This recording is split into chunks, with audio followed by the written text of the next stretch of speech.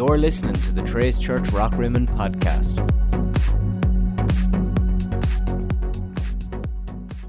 Well, good morning, Trace. How we doing this morning? Everybody feeling all right? Getting it out of the cold a little bit, man. Glad you're here. We're excited for each and every one of you to be here to gather with us today. I'm pumped. About what the Lord has led me to share today, and we'll get into that in just a few moments. But can we just take a moment and give it up for our creative arts team who did this new stage design, and they put a lot of work into it.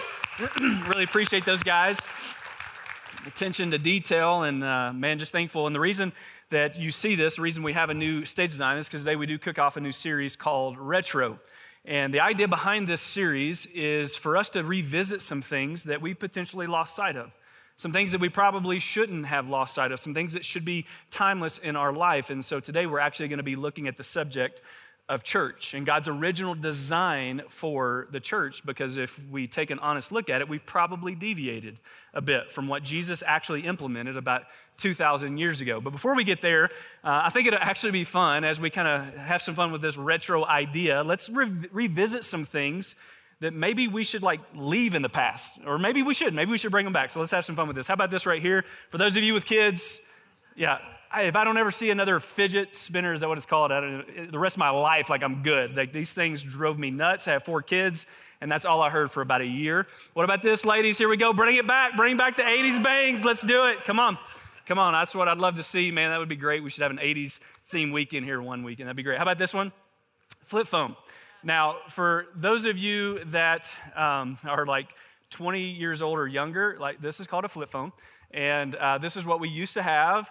And some would say that the smartphone has probably been one of the biggest devastations to our society. There's a lot of good science behind that. I'm not going to sit here and get up on a soapbox about any of that. But a lot of psychologists are saying, hey, you would do yourself good to go back to a flip phone. But some of you are thinking, no, we need to go back even further than that, because this is what I remember. Yeah, the old rotary phone. How many of you guys actually had one of these ever? I remember my grandparents did. I didn't personally, but my grandparents did. I'm not that old. And so I just called everybody old in here that raised their hand. I apologize. Next one really quick, the mullet. Yeah, a little throwback to the mullet, the Kentucky waterfall. Let's do it. I'm going to bring it back. And then handbells in the church. How many of you guys grew up with handbells? Yeah. Now, I'm not a bragging man, but you don't know this about your pastor, but I used to rock a mean set of handbells back in First Baptist Church of Paris, Kentucky. And so you never know. It may pull them back out one of these days. Is that the last one? Was there? No, this one, the map. How many of you guys have never used a map? Be honest, never used a car map to find your way to a specific place, point. Yeah, several of you. Yeah, this is something I do remember using with my family, with my mom. We'd pull out the map and we'd be yelling. It's no, take it right now. No. And when you I don't want to bring this back. I'm good with the smartphone showing me the GPS of where I need to go. Well, this past week, I was looking at some different names of what you call animals when they gather together. It's called collective nouns. So when a group of animals comes together, they have a specific name that they go by. And you get this. A group of lions is called a pride. Yeah, so these are called collective nouns. A group of sheep is called a flock. A group of crows, anybody? So many people knew that in the last service too. I had no idea. You guys are smarter than me. How about this? A group of flamingos, anyone?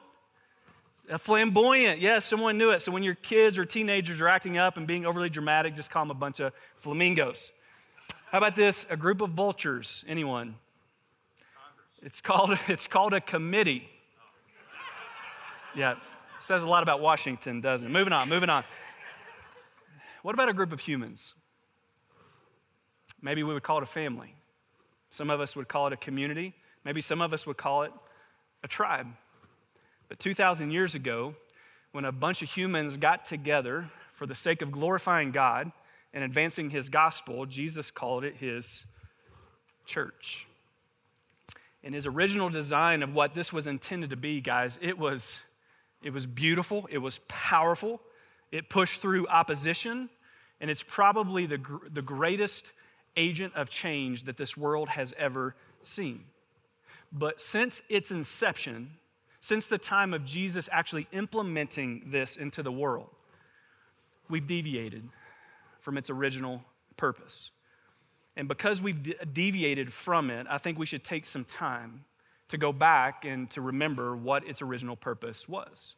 Some of these deviations led to things like denominations. And again, denominations aren't altogether bad. There's some things that can be bad about denominations. Most of us probably grew up in some kind of denomination, and that was just something that kind of happened. And those denominations started to take form in the late 1700s, early 1800s. And so really quick, just to kind of get a sample of who's in the room with us today. How many of you guys grew up and have a past in like Catholicism? Past Catholics? Anybody raise your hand? Yeah, give me some crowd participation here. About Methodists? Okay, what about Lutherans? Any Lutherans in the room? All right, few. Presbyterians? Okay, where my Baptists at? We're the Baptists, all right. Yep. How about Pentecostals? You're like, yay, yes. Yeah. How about no church background? Anybody? I didn't grow up in the church. Good. So glad you're here. And what we need to be careful with, and what we need to, and really this is where a lot of these denominations took form, is we have a tendency to bring into any church that we're a part of, we bring in past experiences, we bring in our opinions, and what happens is sometimes we make our opinions doctrine, where we come in and it's like, no, this is the way that church is supposed to be done. And this is what caused a lot of division in the history of the church, specifically when the denomination started to take form. And you probably don't know this, but you're sitting in a church right now that's rooted in something called the Restoration Movement. It started in the early 1800s by a group of guys that saw all the division that was coming in between these denominations, and they were like literally fighting each other over doctrine and how the church should be run and all those kind of things. And so these group of guys came together, and they kind of put themselves underneath this banner, this statement that said, in the essentials, unity. In the non-essentials, liberty, but in all things, love. In other words, let's get back to the main thing. Let's revisit what God actually intended for his church to be in the very beginning and get back to the simplicity of the gospel, to learn about the gospel, but also to live it out. And so this is called the Restoration Movement. It's the movement that we are a part of as Trace Church. But at some point, you know this as well as I do, like we deviated. And I personally believe that every deviation that we make within the church from its original design becomes a distraction, right? You get this. You know people and I know people who would point to things about the church, almost never Jesus, but they would point to things about the church and they say, see, that's why I don't want to be a part of that. And oftentimes what they would point to, if you ask me, is not something that was a part of the original church. It's a deviation that we've made along the way. And your friends and my friends and people you love and people I love point to those things and say, you know what? No thanks. And so I think it'd be incredibly valuable for us today to just slow down. And as we start this retro series and we look at things that we should potentially bring back, I don't know if there's a more important subject than the original purpose of the church, right? I mean, if we're going to devote our lives to this, if this is going to be one of the most important parts of our life, and we're going to devote our life to it, wouldn't it make sense that we know how to define it? Right? Because not only should we know about this, like our lives should be demonstrating what the church is supposed to be.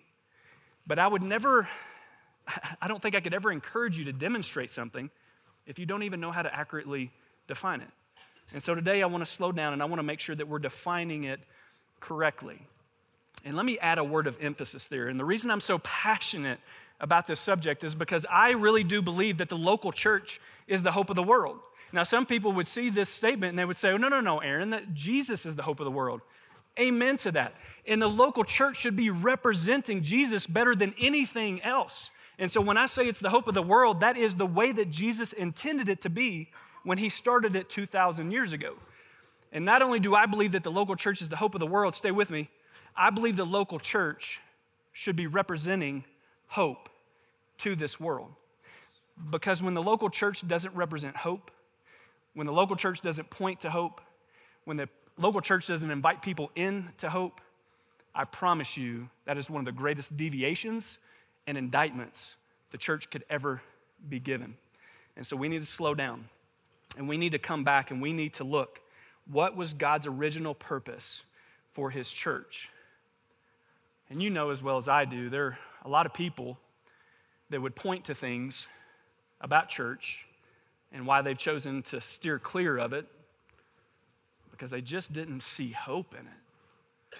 I had a friend of mine who told me about 1.5 years ago that he was done with the church. I'm done. I I don't think it's important enough. He didn't like walk away from his faith in Jesus, but he's like, I'm just done with the church. And I hate to say this, but unfortunately, I'm having these conversations more and more with people where they're just kind of giving up on the church. And so I need to let you know this because I'm observing this at a broader, from a broader scale with a lot of people, but there are a few people I know really well that I get to pay attention to how that's working in their life. And for what it's worth, there was like a movement about a decade or so ago where people were wanting to gather in their homes. It was called a house church movement. It's like, hey, we're just going to meet in each other's homes. We're not going to do these big gatherings in these buildings. And for what it's worth, it flopped. A lot of people thought like that was going to be the answer for the new church, but it flopped. And I still see people try to do this. And my friend who I just mentioned said that this is what he was going to do. And I've watched as church and his faith and the faith of his kids have become less and less and less important. And so I think I can make this statement with almost certainty. Almost never, listen to me, almost never does decreased church attendance increase devotion to God. Can I say it again? Almost never does decreased church attendance increase our devotion to God. And so I believe that God wants us to gather together like what we're doing today. I think this is an aspect of what Jesus implemented 2,000 years ago, and we're gonna look at that. And before you walk away or anybody else you know walks away, maybe we should just pause and heed the statement from G.K. Chesterton that says, never take down a fence until you know why it was put up. And so I think we should probably start with the most basic of questions. What is the church? Like, what is it? What was it when Jesus originally put it into place and spoke on the subject? What was he talking about? The first time that we see the subject of church come up is in Matthew chapter 16, and Jesus is hanging out with his fellas, his boys, and I'm going to paraphrase here a little bit, but he's probably in a moment where they're kind of kicking back. There's not a whole lot going on, and he looks at his boys, and he's like, guys, what do people say about me? Like when I'm not around? Like who do people say that I am? And some of them speak up, and they're like, well, some say you're John the Baptist. Others say you kind of have the spirit of Elijah or another prophet like Jeremiah. And then he looks to Peter and said, what about you, man? Peter, what about you? Who do you say that I am? Peter answered, you're the Messiah. You're the Son of the living God. And Jesus replied, blessed are you, Simon, son of Jonah, for this was not revealed to you by flesh and blood, but by my Father in heaven. And I tell you that you are Peter, and on this rock, pay attention to what I've got underlined here. We're going to spend some time here. And on this rock, I will build my church. First time that we ever see Jesus use this word. And the gates of Hades will not overcome it. Now, believe it or not, this is a passage that holds with it incredible theology. Our Catholic brothers and sisters would take this passage to be the moment where Jesus implements the papacy. In other words, he's ordaining Peter in this moment to be the very first pope. Now, I don't believe this, and a lot of other scholars don't believe this. I'm not saying I'm a scholar, but a lot of scholars would say that Jesus is actually pointing to something completely different here. And I want to point that out to you today. And to do this, we're going to have to look at some of the Greek meaning. If you're new to church, the whole New Testament is written in Greek, and we translate it into English. And so sometimes going back and looking at the original Greek is very informative, and I think it will be for us today. So stay with me. I'm going to read this to you differently. He says this, and I tell you, this is Jesus again talking, and I tell you that you are Peter. Now, the word for Peter in the Greek is rock. And the Greek word, or that's the meaning of it. The Greek word is Petros. Petros, keep that in mind. So I tell you that you are Petros, Peter, and that's the masculine form of the Greek word here. Stay with me, I promise you this is important. And I tell you that you are Petros, and on this, right here, so again, Peter means rock, and now he's also using the illustration of a rock. He says, and I tell you that you are Petros, and on this Petra. So here he uses a different form of the Greek. It's called the feminine form of the word, which means he's pointing to something different. And on this Petra, I will build my ecclesia. We'll talk about that here in just a moment. I will build my church, and the gates of Hades will not overcome it. You see, Jesus is not saying, Peter, I'm going to build this on you. Go down just a few more verses, and he has to rebuke Peter for saying that you don't need to die, Jesus, and you don't need to raise on the third day and all this kind of stuff. And this is that moment where Jesus looks at Peter and says, get behind me, Satan. So he's not building the church on Peter. More importantly, he's not building it on any other person other than himself, but what he's pointing to, and on this Petra, what is he talking about? He's talking about the declaration that Peter just made. Go ahead and go to the next slide. This declaration. And I tell you, Peter, Petros, that on this Petra, on this declaration that you are the Messiah, the Son of the living God, I'm going to build my church. Now, this makes a lot more sense.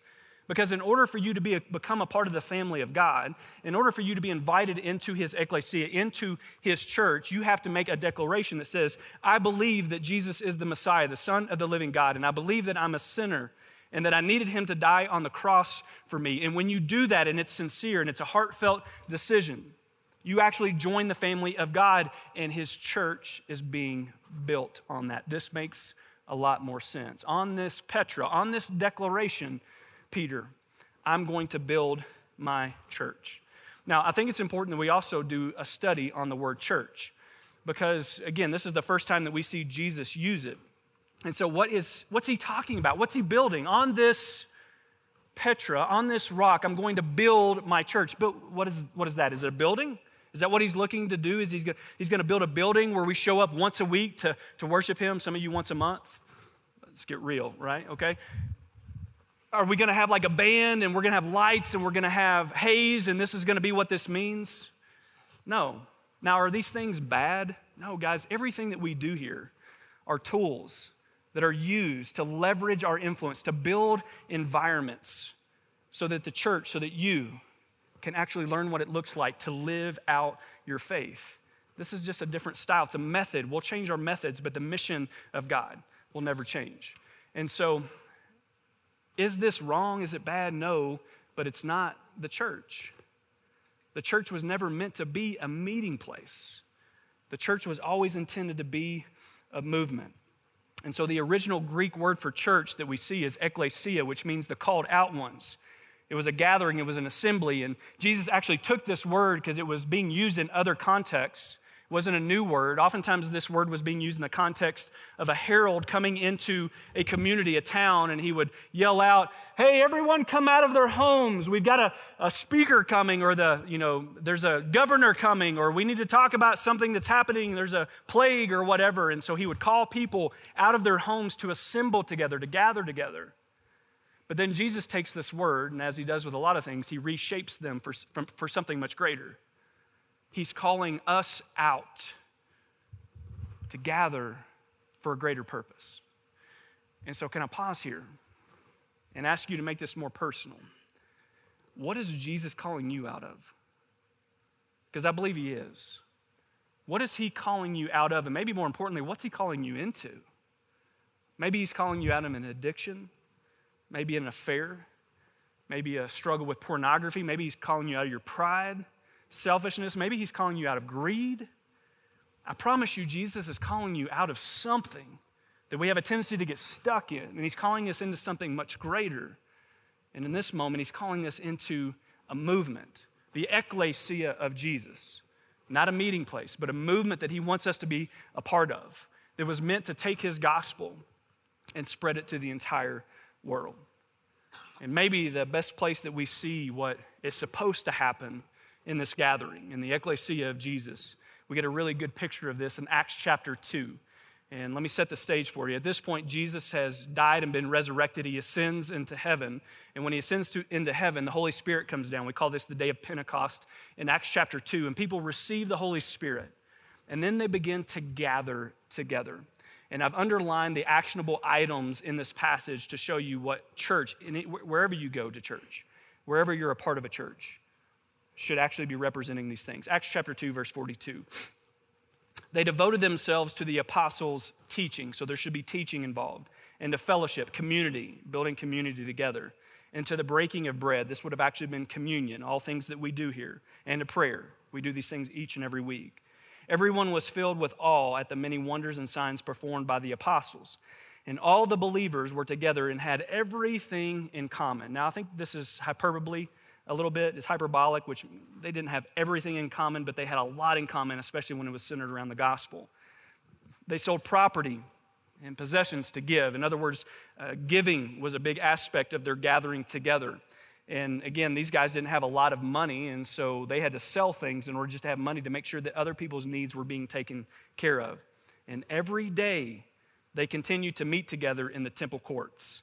Now, I've talked with people in the past, I want to pause there for a second, who have criticized the way that we do church today. Not like we, but the church at large, where it's like, you guys, the church wasn't about meeting in these big buildings and these big gatherings. That's my best voice of somebody who's disgruntled about church. And it's like, well, this is not the way that it's supposed to be done, and blah, blah, blah, blah, blah. And I bring them back to this passage every day, not once a week for an hour. Every day they continue to meet together in the temple courts. You know what that means? It was a large gathering of people. It was a large gathering that would come together every day. They broke bread in their homes. So now we actually see them doing life together, right? We talk about Galatians 6 a lot around here, where we're called to carry one another's burdens, and by doing that, we fulfill the law of Christ. You can't carry someone else's burdens if you're not doing life with them.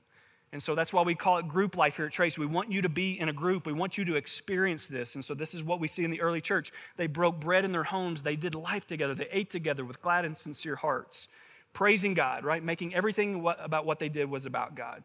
Praising God and enjoying the favor of all the people. And the Lord added to their number daily for those who were being saved. You know what we don't see here? We don't see an organization. We don't see an establishment. We don't see an institution. What we see was more like a family. When we started this church about 3.5 years ago, man, that's all I wanted. I wanted to have a bunch of people that were like-minded. We're not alike in all things, but like-minded in the mission that we wanted to accomplish together, and we just felt like a big family. Over the next 120 years, the church both experienced incredible growth but insane persecution. They had incredible odds that they had to overcome underneath some Roman emperors like Nero and Domitian and Vespasian and Claudius. These guys killed Christians for sport. But it was almost as if the persecution and the opposition that was against the early church caused them to come together to remember what we carry with us is precious. And it doesn't matter the odds in front of us. It doesn't matter the persecution that's coming in our direction, because the message of the gospel, that there's a message that comes through Jesus Christ and his saving grace that can save people from their sins and save people from hell and give them an opportunity to have salvation in Christ. That message is too precious. It's okay if we lose our life in the process. And for the first 120 years, listen to me, under the most extreme persecution is also where we see the most explosive growth that the church has ever experienced. And again, when I say persecution, man, these Christians were hanged, they were burned, they were crucified. Some of them would be dipped in tar and put on a stake and be lit on fire to light the streets at night, and also to point to potential people who were going to convert to this movement.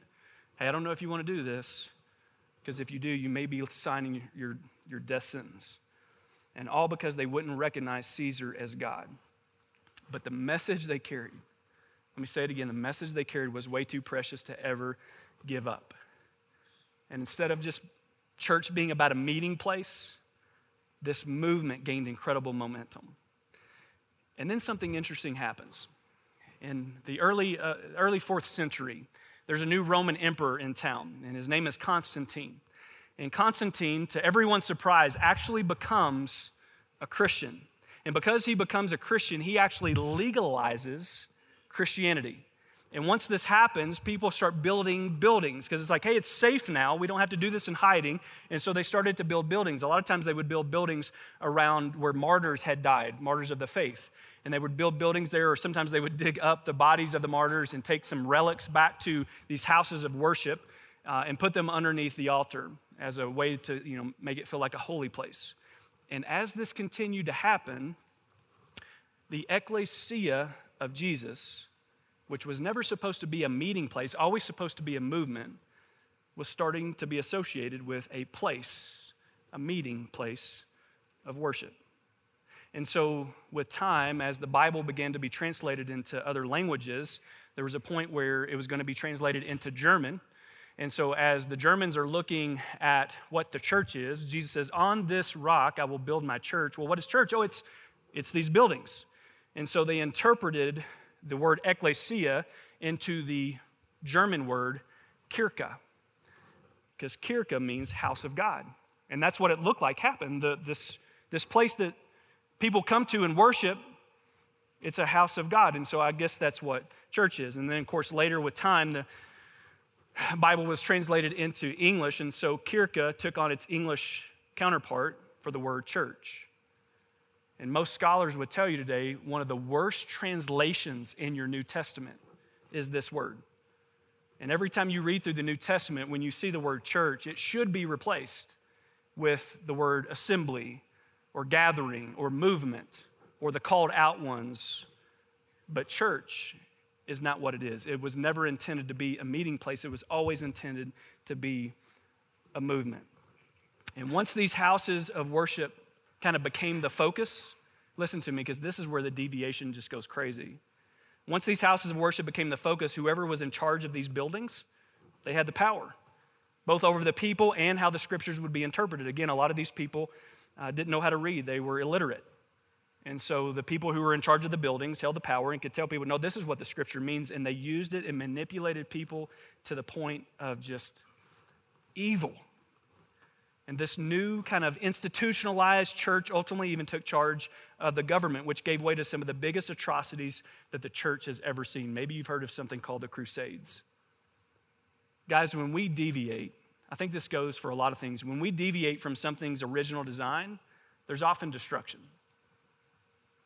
Can I say it again? When we deviate from something's original design, there's often destruction.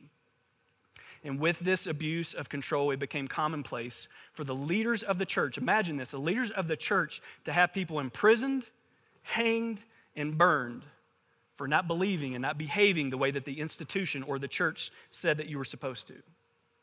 Did you catch the irony? How ironic is it that the same persecution the early church had to overcome is exactly what they began to repeat. That's what happens when we decide to come in, and even though God was incredibly clear on what he wanted this thing called the ecclesia of Jesus to be, when we start saying, you know what, let's do this instead. Let me bring my opinions to the table. Let me tell you what I think it should be like, and absolute power brings about absolute corruption. Now, you know as well as I do that we've come a long way since then, right?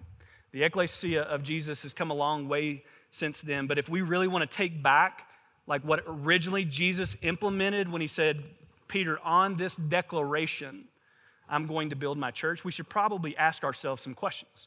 And so let's begin with this one right here. Are you just moving? Or are you moving? Or just meeting? Like, make these personal. Are you joining this movement? Or are you just meeting? Next question. Are we making a difference in our communities or just consuming? Like when you come here, it's like, man, I just need to go to church and I need to get something out of it, and then I'm going to go on and kind of do my own thing and live my everyday life, because that was never what Jesus intended. He always wanted you to be a part of this movement, to be a part of the process, to find purpose in his ecclesia. What about this question? Are we organized around mission and motive or an antiquated ministry model of a previous generation? Now, I'm not trying to throw other churches underneath the bus, but most of the churches that I experienced growing up are not the kind of churches that I want to replicate. And it's not because they're altogether bad, because I really don't believe that, but I believe it is an antiquated ministry model that has deviated from God's original design. And so we need to continue to ask these questions. Next one. If we believe the local church is the hope of the world, are we allocating our resources accordingly? Or are you just consuming? Again, a big part of the early church was to contribute to the advancement of the gospel through whatever gathering that you were a part of. These were all over the place, just like there's churches all over the place. Last question. Are we going to join the ecclesia of Jesus, which is what he originally implemented 2,000 years ago, or are we just going to settle for Kirche? Just a meeting place. A place to come and a place to leave. And when I come, I hopefully get something. When I leave, I'll go on with my everyday life. You see, you can lock the doors of a church, but you can't lock the doors of the ecclesia of Jesus, because it is a movement that will storm the gates of hell. It will never dissipate. And whether or not you're a part of it or not, God says, hey, I'm inviting you to be a part of this. You can find purpose here. But you can also walk away if you want. My hope is that you would find purpose in it. This is why I often end our service times by looking at that statement. That's our mission, on-mission statement, to leave a trace of God's love everywhere we go. And when you walk out those doors, I will often look at you and say, remember today, you're not leaving the church, but you're leaving as God's church. And your life, listen to me, your life and your influence, it matters. I believe that there's somebody out there that you have influence over, and their best chance to ever experience the hope of the world is through you. That's why when we leave here, we're leaving on mission. We're not leaving the church. We're leaving as his church, the ecclesia of Jesus, what he implemented originally for us to be a part of. Something that doesn't settle, but something that strives to keep the gospel our main thing and to bring it to as many people as possible. That's what Jesus has invited you into. Now, I don't want to diminish that what we do in here on Sunday is not important. It is, but I think what you do outside of those doors is probably more important. But again, I don't want to diminish what we do in here. Let me remind you of what the author of Hebrews says in chapter 10. He says, and let us consider how we may spur one another on toward love and good deeds. Notice the next line, not giving up meeting together, as some are in the habit of doing, but encouraging one another, and all the more as you see the day approaching. So what are we? We're a family. Maybe we could say this, we're the Trace tribe. It sounds a little bit cultish, but I still like the ring of it. Guys, I don't want you to just come here. Listen to me. I don't want you to just come here. I want you to belong here. I want you to find a sense of belonging. I want you to share in the mission because you have a part to play in the ecclesia of Jesus. The question really is, have you accepted it? Have you accepted it? I want us to gather together. I want us to grow together, but most importantly, I want us to go together to represent the hope of Jesus to a lost and dying world. Jesus is calling you out of something, and he's calling you into something much greater. And when we all do that together, I believe that we show people that the local church is the hope of the world. Guys, don't be passive. Don't be passive about the ecclesia of Jesus. Find purpose in it. Because what Jesus implemented 2,000 years ago is what he wants you to be 100% invested in today. His ecclesia. Not a location, a movement. Not a place you can come and just consume, but a place where we come and we grow together and then we go together, which is what I want to talk about next as we go into our response time. Let me pray for us, and then we're going to enter a time of response. Father, thank you for clarity.